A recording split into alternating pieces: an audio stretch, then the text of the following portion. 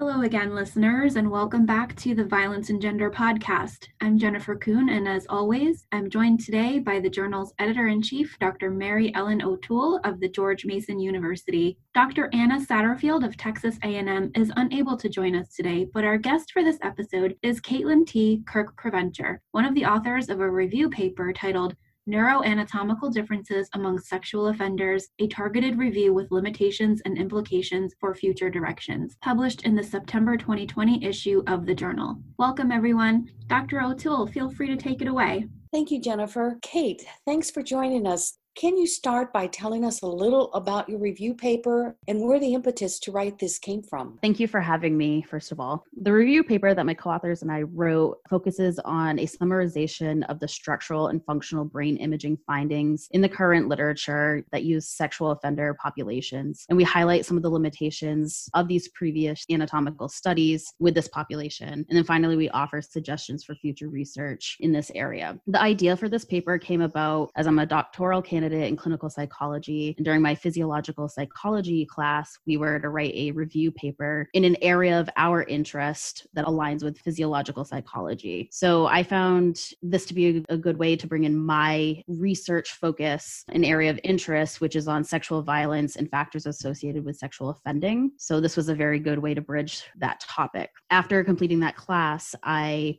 took my paper to my research mentor and co-author, Dr. Nakia Spillane, and she agreed that this was a worthwhile paper, and we decided, with the help of a colleague, Rebecca Nelson-Aguiar, to turn the paper into the manuscript that we now have today. Thanks so much, Kate. What do you think some of the most interesting findings are that you came across in your article?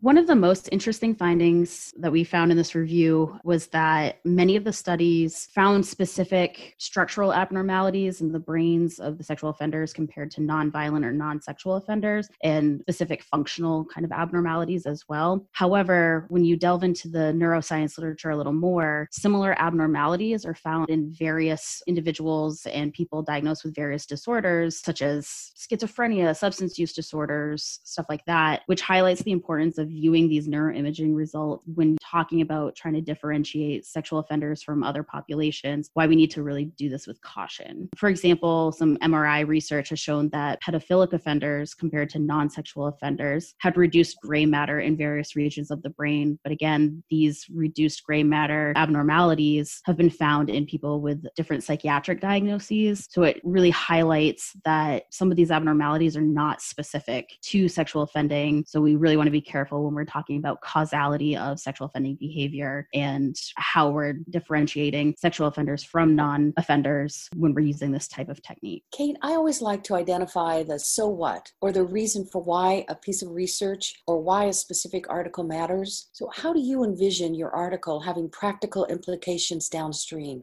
I think that this paper is really important because sexual violence is a major concern worldwide, and it's of public interest, particularly, it seems, when children are involved, when children are victimized. So I think a lot of why people are doing this type of research, really trying to find a way to predict who offenders might be, or really differentiate, again, between sexual offenders and non-offenders. People really want to know, like, what do I need to look for? How can I protect my family, myself, my children? And for over a century, it's been theorized that sexual offenders may have brains that are different from what we consider to be quote unquote normal. So it would be great in reality if we could scan someone's brain and be 100% sure that this person is an offender or is not an offender, but it's just simply not that simple. We can't do that at this point. It's also something that we need to keep in mind of, even if we can use brain imaging to differentiate, we really need to be careful, because does it mean that every person that has this sort of abnormality that we're finding in these scans, are they going on to offend, or will they offend, or have they offended? And that can get very complicated and kind of dangerous if we're trying to predict things that may or may not happen. That does make sense. And I'll ask you a little bit more about some of the limitations of the imaging a little bit later in the podcast, but that was very helpful. Thank you. You're welcome. Thank you, Kate. So as of right now, there just isn't a whole lot of research out there related to the neuroanatomical differences between the sexes as it relates to expressions of violence. Tell us why you chose in particular to focus on sexual offenders in your paper.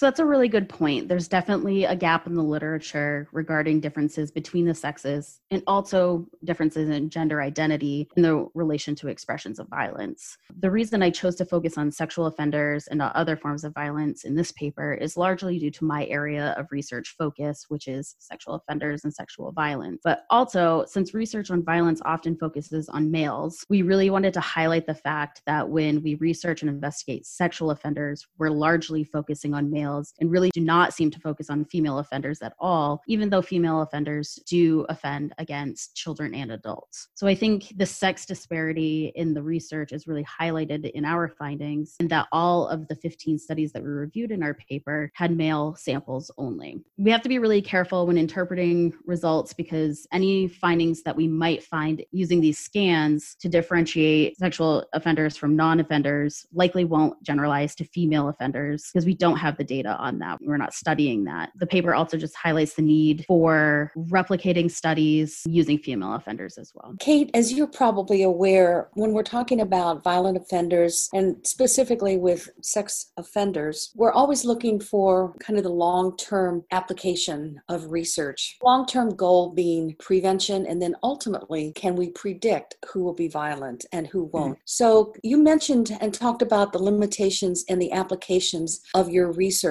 What would you say if you were talking to a group of practitioners? How would you suggest that they use your findings, your research? I would suggest that practitioners use these findings to really think critically about the sort of evidence or the weight that they're applying to neuroimaging techniques when we're trying to differentiate sexual offenders, if we're using it to try to predict or even figure out, is this person a sex offender based on these abnormalities or not? We really need to be very critical when we're evaluating those findings because, as I mentioned before, these abnormalities are not unique to sexual offenders, but maybe finding these abnormalities is very useful in understanding other aspects of behavior and psychology of, is this abnormality in the brain leading to aggression? And is that aggression then being expressed through sexual violence? So maybe we can be more predictive of possible aggression issues versus being able to say that this person's going to be a sex offender. So I really hope that practitioners are really looking at the limitations of what these studies can tell us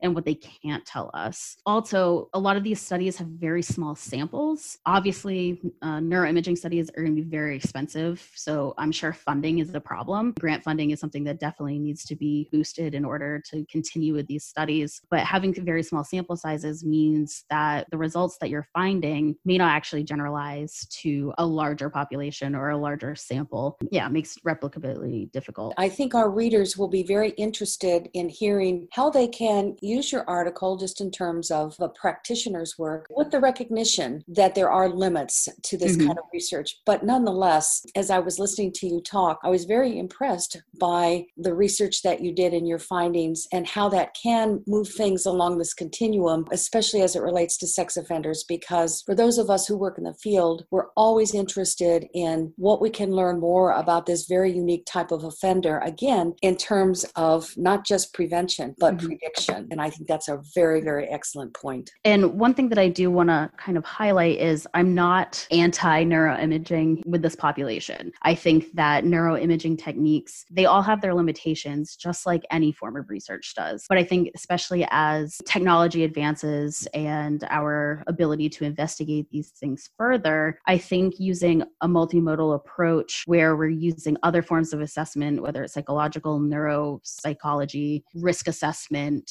even personality testing, using all of those things in combination with findings from neuroimaging studies, I think will give us a really rich and deeper understanding of what's going on with specific populations, whether it's sex offenders or other populations. So I think that neuroimaging definitely has its place, and I think it's going to continue to be very helpful in this sort of prevention and prediction process. But I think at this point, because of the limitations that neuroimaging studies have, we really need to use a multimodal approach and bring in other forms of assessment. It's just like in forensic assessment, you can't base your findings or your recommendations to the court on one form of assessment, on an IQ test. You need to use several different types of assessments and tests and measures and take all of the data into account. And are they cohesive or are they contradictory?